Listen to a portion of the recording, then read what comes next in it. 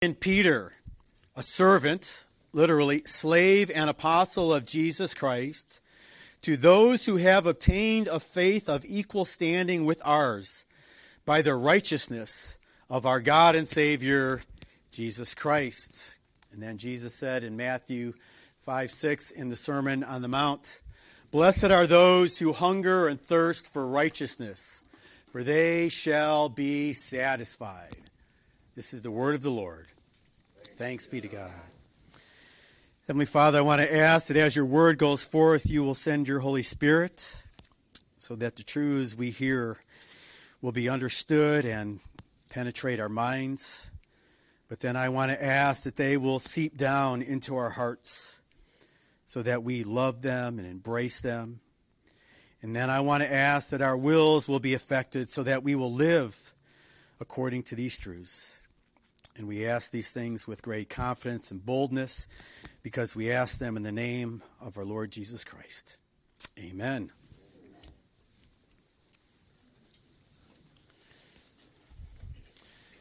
Letters today usually begin with a simple introduction, "Dear so-and-so." And then they also usually have a simple ending like "Sincerely" or "Love, Wayne." At least that's how I end my letters. Depending on whether I'm writing a letter to my insurance agent or my wife. Now, in the first century, they would begin their letter with the name of the author. And we've seen that. This is written by Simeon Peter. And then it's followed by a brief description of who they are. And last week, we saw that Peter describes himself as a slave, but he also describes himself as an apostle of Jesus Christ. There were only 12 apostles with the addition of Paul. There are no apostles today. In order to qualify as an apostle, you had to meet at least 3 criteria, and these are found in Acts chapter 1. After Judas hung himself because he betrayed Christ, they knew that they had to replace them so that the 11 could become 12 again. And we read in Acts 1:21, "So some of the men who have been accompanying us during all the time that the Lord Jesus went in and out among us, beginning from the baptism of John until the day he was taken up from us, one of these men must become with us a witness of the resurrection." So there's the first 2 criteria. You had to be a part of the ministry from John the Baptist all the way to the ascension of Christ. And right at the heart of that, you had to be a witness of the resurrection. And then they continue on in verse 23. "And they put forward 2, Joseph called Barsabas, who was also called Justus, and Matthias. And they prayed and said, 'You, Lord, who know the hearts of all, show which one of these 2 you have chosen.'" So the third criteria is that you had to be personally chosen by Jesus Christ to be an apostle. And now that's taking place here. And verse 26 says, "And they cast lots for them, and the lot fell on Matthias, and he was numbered with the 11 apostles." Now, as I said, Paul was a unique case. He only met the last qualification. Jesus personally appeared to him on the road to Damascus and called him to be an apostle. Otherwise, you had to meet at least these 3 criteria. Now, why is Peter mentioning that he's an apostle? Is it his way of saying, I want you to know I'm kind of a big deal? I'm an apostle, you're just a disciple. The reason why he's letting his readers know that he's an apostle is because this letter contains the authority of Christ behind it. That's why he's mentioning that. This letter is inspired by God himself, and in a few weeks we will get to that doctrine at the end of this chapter. But he's letting them know that he's an apostle because they need to pay attention what he is writing to them. Now, you may have noticed, if you've been attending a while, and I did it this morning, that before the reading of Scripture, I said this morning what I say every week. Before I read the passage, I say, this is God's inspired, inerrant, authoritative word. Why do I say that? I say that because you need to be reminded, and I also need to be reminded that what we are about to hear is not just another book of religion. This book was actually inspired by God. It came from his mouth. Literally, it's God-breathed. Therefore, it's inerrant. It doesn't have any errors in it. It's infallible. And because of that, it's authoritative. So when God speaks, we have to listen. And then after we've listened to that, I say, this is the word of the Lord. And you all say, thanks be to God. And we say that because what a blessing we have in God's word. Think of how lost we would be. Love how the psalmist says, thy word is a lamp unto my feet and a light into my path. And some of you know how lost you were until God's word came and gave you direction and helped you to see where you needed to go. So we are blessed to have this book, and Peter is giving these believers God's inspired word. Now, after Peter mentions himself and who he is, he will now talk about the recipients. And he doesn't just say, Dear John. This is not a Dear John letter.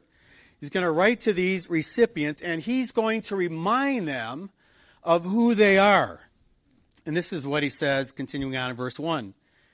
To those who have obtained of faith of equal standing with ours, by the righteousness of our God and Savior, Jesus Christ. Peter's focus is on the fact that they have obtained the righteousness of Jesus Christ. And it's that righteousness that I want to focus on this morning. And if you're taking notes, I have three points I want us to consider this morning. The first is the gift of righteousness. The second is the pursuit of righteousness. And then the third is the fruit of righteousness. So let's talk about the gift of righteousness. Theologically speaking, this verse is talking about justification. There you go, one of those big theological terms, justification. What is justification? Justification is a legal declaration that takes place the moment you put your faith in Christ. So that now God looks at you, one, just as though you had never sinned, and number two, just as though you had perfectly obeyed the entire law of God. So you put your faith in Christ, God says you are justified. He now looks at you just like he looks at his Son.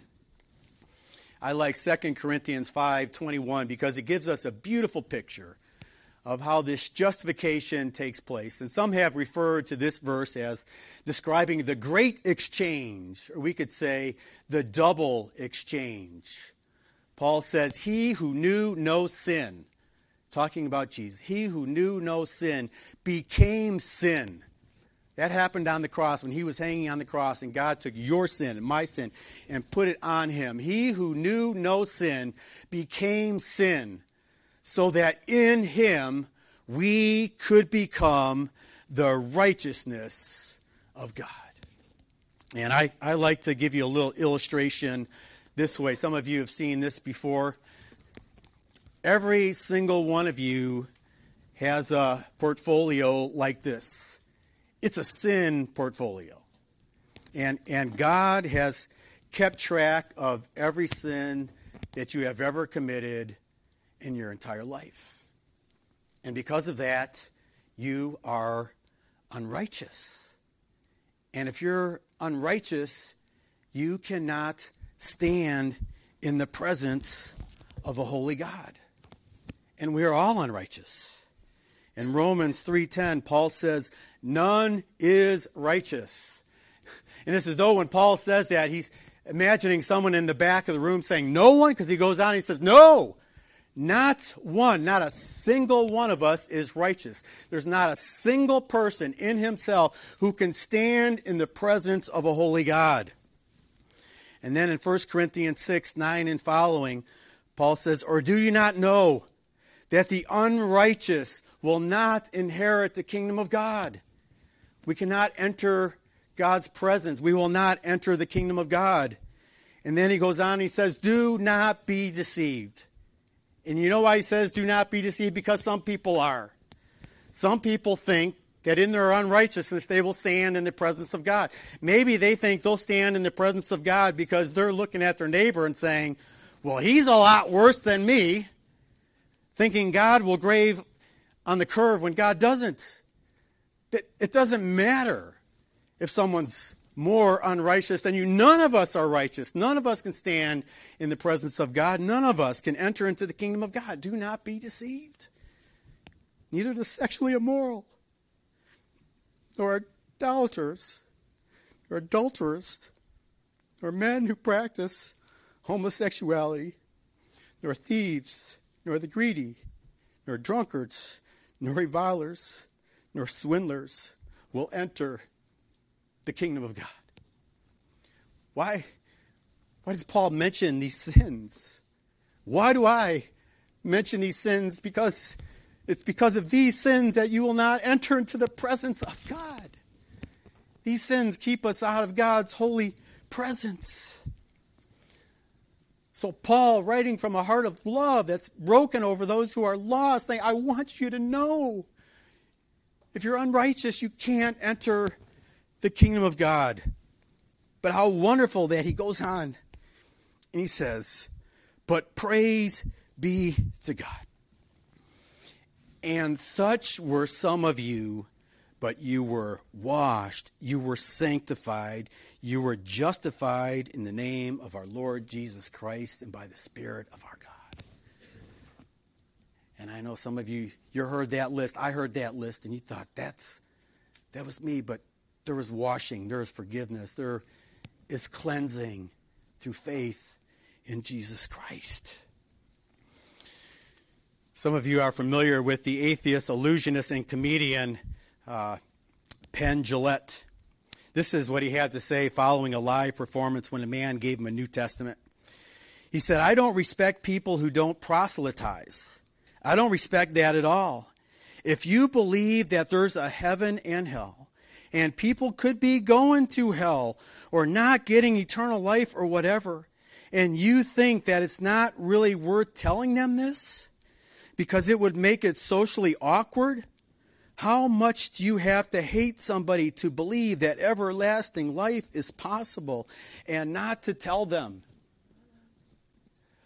Why do we stand in front of people when it's socially awkward to talk about some of these sins? I know it's awkward to talk about homosexuality in this culture, but why do we do it?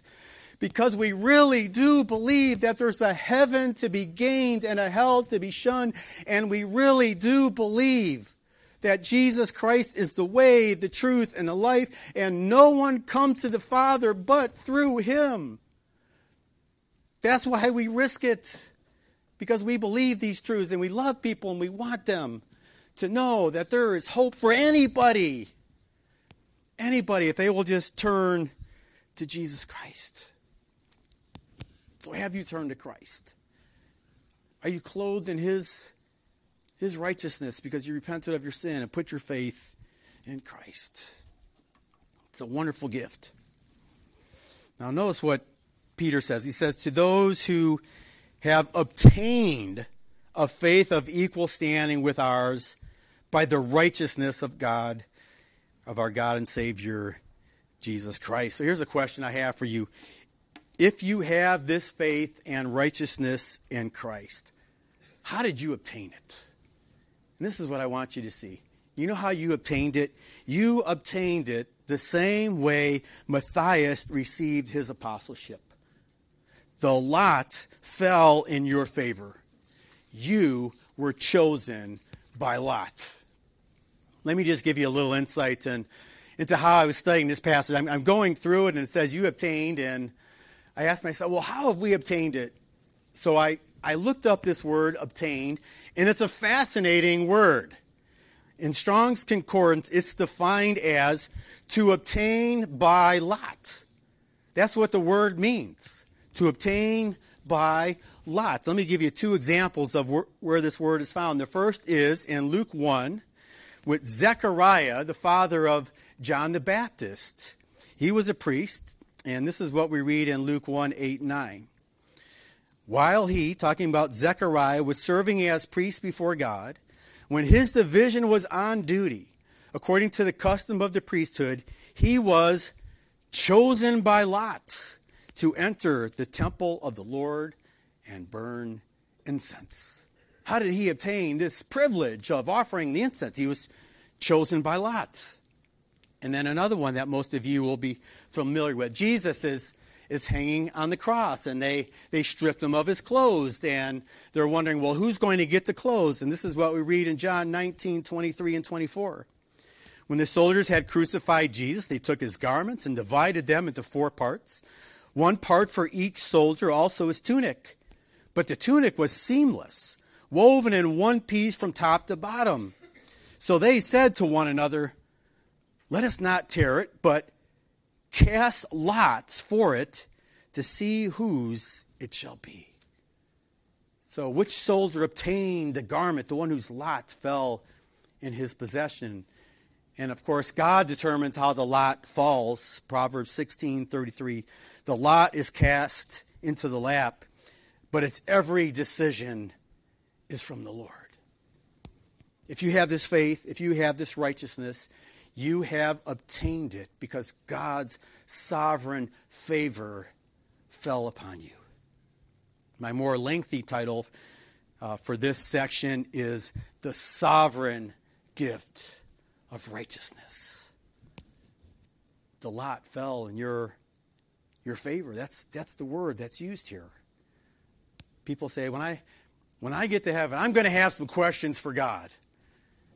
You know what I think? When I get to heaven, I'm going to have one question for God. Why me? Why did the lot fall in my favor? Why was this wretched sinner blessed with faith and the righteousness of Jesus Christ? That's the only question I have. So the gift of righteousness. Now let's consider the pursuit of righteousness. In 1 Peter 2:24, we read, speaking of Jesus, he himself bore our sins in his body on the tree, that we might die to sin and live for righteousness. Why did Jesus die? Not just so you could be justified, but also so you could be sanctified. There's another theological word for it. What does it mean to be sanctified? To become more and more like Jesus.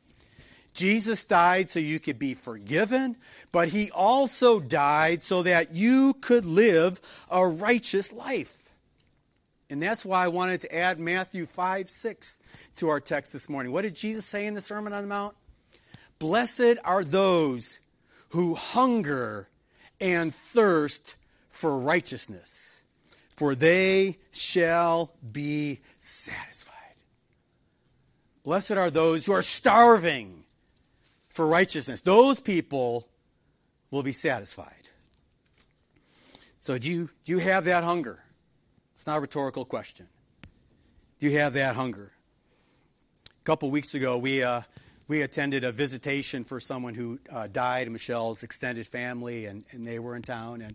And the visitation took place from 4 p.m. to 7 p.m. And because Michelle's family was in town, I figured we probably want to get together for dinner. And I was asking her about that, and she said, well, I'm not really that hungry. And Zach was standing there. In case you don't know, Zach is a 16-year-old growing teenage boy who's also an athlete. Zach, are you hungry? Yes. He didn't say, that's a good question, Dad. Let me think about it for a moment. No hesitation, no pause. Yes, I'm hungry. Of course he's hungry. The visitation went right through dinner. He's probably starving, but he was being calm. Yes, I'm hungry. As his stomach is turning within him. Now here's my point. When I asked if you hunger and thirst for righteousness, if you even hesitated to answer that question, you're not. Because if you really are hungry for something, you don't have to give it a lot of thought. If you're hungry, you know, I'm hungry. Now, here's what I want to say. If you're not hungering and thirsting for righteousness, it's because of only one of two reasons. First of all, maybe you're not born again. You might be a moral person. You might be a churchgoer. You might have a generic belief in God, but you haven't been born again so that your heart's been changed. Many amazing things take place within a person when they're born again. One thing that takes place is Jeremiah 31 is fulfilled, and this is how it's described in Hebrews 8:10. For this is the covenant that I will make with the house of Israel after those days, declares the Lord. I will put my laws into their minds and write them on their hearts. And I will be their God, and they shall be my people. To hunger and thirst for righteousness is to have an appetite to obey the law of God. And you have an appetite to obey the law of God because now the Ten Commandments are not outside written on tablets of stone. Now the Ten Commandments are written on your heart and your mind. And you love the Ten Commandments. You don't see them as a burden. You see them as a joy. You love the Ten Commandments. Thou shalt not take the name of the Lord thy God in vain. You say, you love that commandment. You know, it's interesting. When I was converted to Christ, I was convicted of taking God's name in vain. And what's interesting about that was I wasn't even aware that I was doing that. But all of a sudden, I realized I've taken God's name in vain. I love that command. I hate it when people take God's name in vain or the name of his Son in vain. Or how about the fourth commandment? Remember the Sabbath day to keep it holy. I love that command. Yes, remember the Sabbath day to keep it holy. We shouldn't view that commandment as, oh, it's Sunday, I have to go to church. It should be, it's Sunday. I get to go to church. Yes. Because God's commands are not burdensome. They're a joy. I mean, which of the Ten Commandments would you not love as a Christian? They're all beautiful. They're all glorious. They're all for our good. Remember the attitude of the psalmist in Psalm 42 in our call to worship? As the deer pants for streams of water, so my soul pants for you, O God. My soul thirsts for the living God. When? When can I go and meet with God? You love the fourth commandment. You love going to church, coming into the presence of God. How could you not love that? Unless perhaps you don't have that law written on your hearts. There's another possibility if we don't have this hunger and thirst for righteousness. Maybe we're backslidden because we're pursuing other things instead of God. Many of you are familiar with the story of Samson and Delilah. In Judges 16:4 and following, we read, after this. And the after this is after one of Samson's escapades with a prostitute. But after this, he loved a woman in the valley of Sorek, whose name was Delilah. And the lords of the Philistines came up to her and said to her, seduce him and see where his great strength lies, and by what means we may overpower him, that we may bind him to humble him. And we will each give you 1,100 pieces of silver. So Delilah said to Samson, please, I'm trying to think of the voice that she probably used.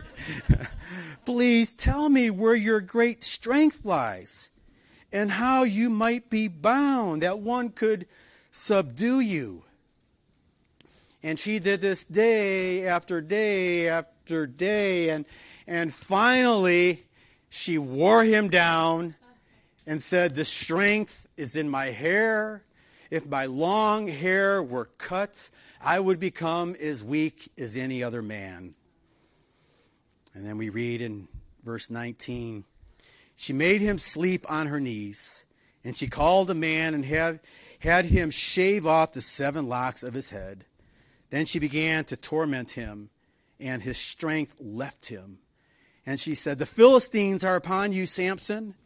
And he woke from his sleep and said, I will go out as at other times and shake myself free. But he did not know that the Lord had left him. And the Philistines seized him and gouged out his eyes and brought him down to Gaza and bound him with bronze shackles. Samson turned away from the Lord. His strength was gone. He didn't even realize it. Now, just as you can spoil your physical appetite, you can also spoil your spiritual appetite because you feast on the junk food of this world like Samson. No hunger, no thirst for righteousness. He didn't even know that his strength was gone and God had left him. Now, when it comes to pursuing righteousness, we need to be deliberate. It's not going to happen all by itself. We need to be deliberate.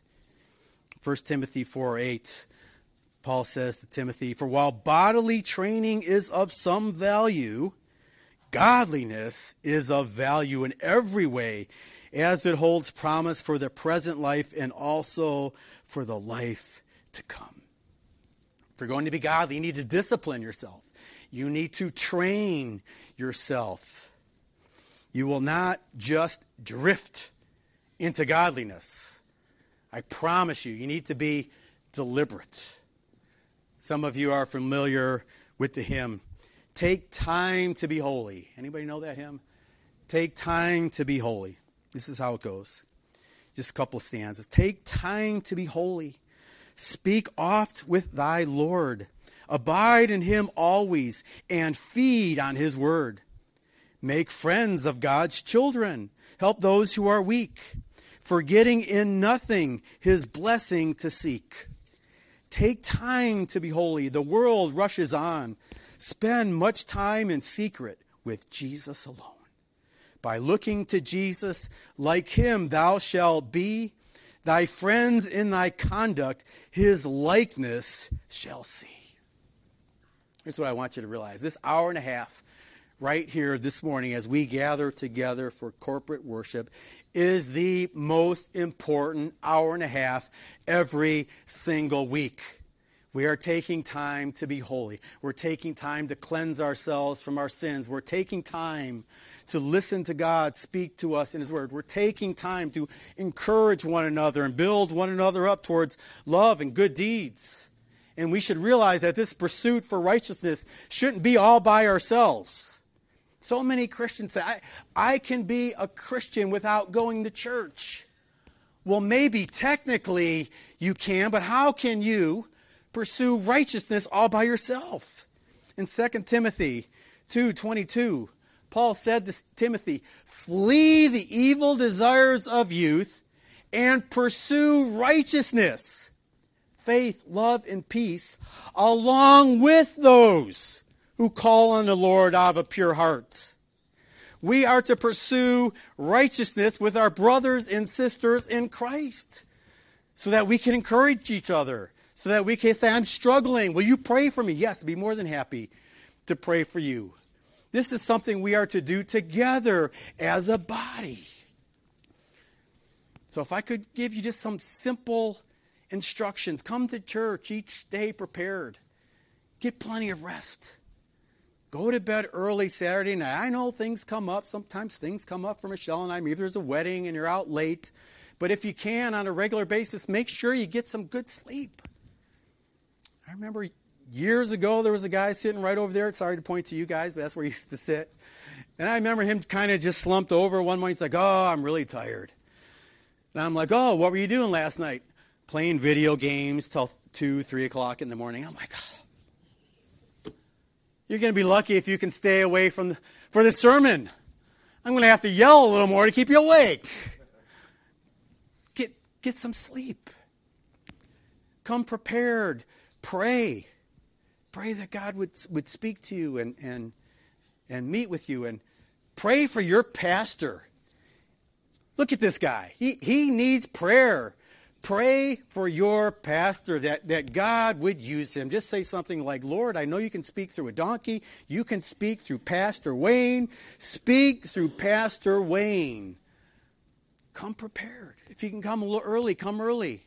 If you can stay afterwards, stick around.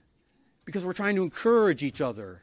We're trying to do this together so we don't have to pursue it by ourselves, so we can lock arm in arm as we're pursuing what God is calling us to do, and obviously take time during the week as well. We could talk about that. But so there's the sovereign gift of righteousness, and then there's the pursuit of righteousness, the passionate pursuit of righteousness, and then there's the fruit of righteousness. What did Jesus say?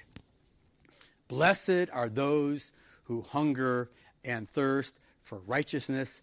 They shall be satisfied, or filled, depending on your translation. And the picture of this is sitting on the couch after you have finished the Thanksgiving feast, and you're like, oh, wow, that was good. You're satisfied, and we live in a world where people are not satisfied. Last week I quoted to you from the American philosopher Bob Dylan.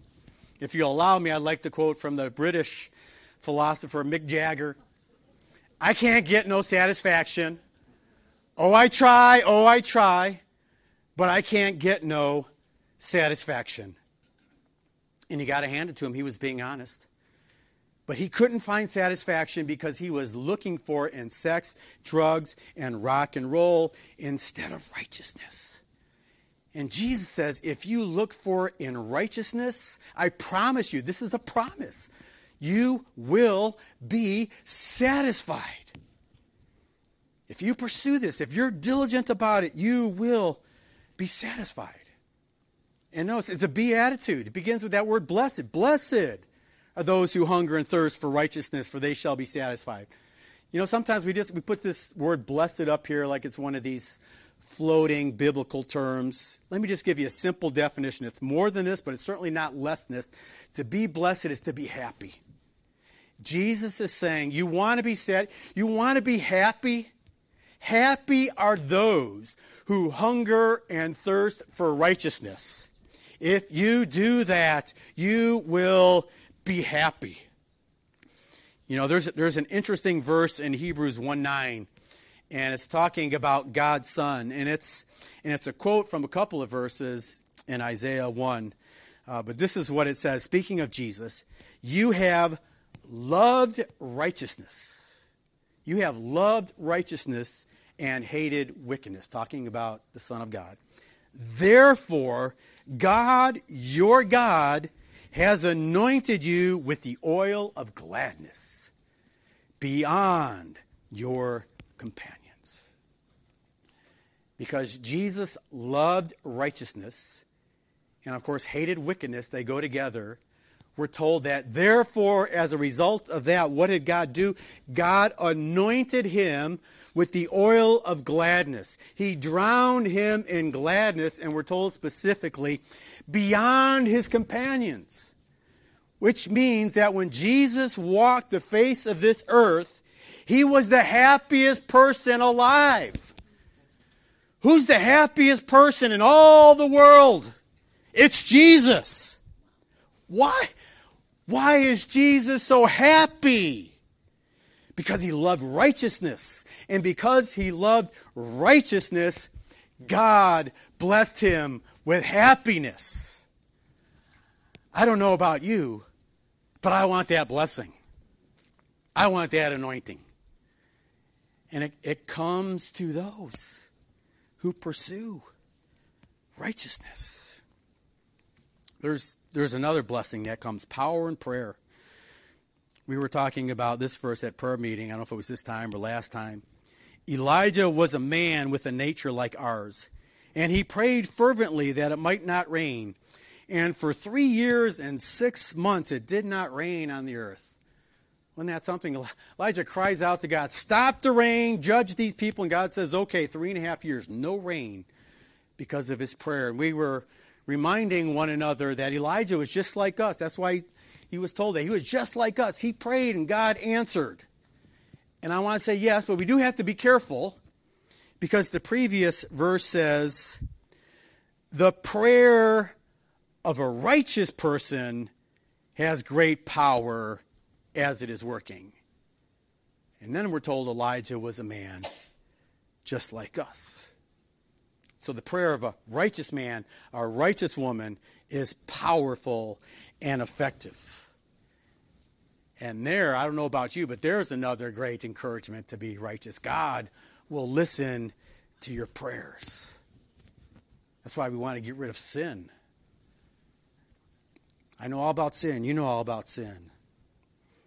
One of the guys in our church asked me a little while back, he says, you seem to know a lot about sin. It's because you've seen so much sin come and go in the 25 years that you've been here as a minister. And I said, yeah, I've seen a lot in the years that I've been here, but I know a lot about sin because I don't have to look past my own nose. I know a lot about sin because I have a mirror.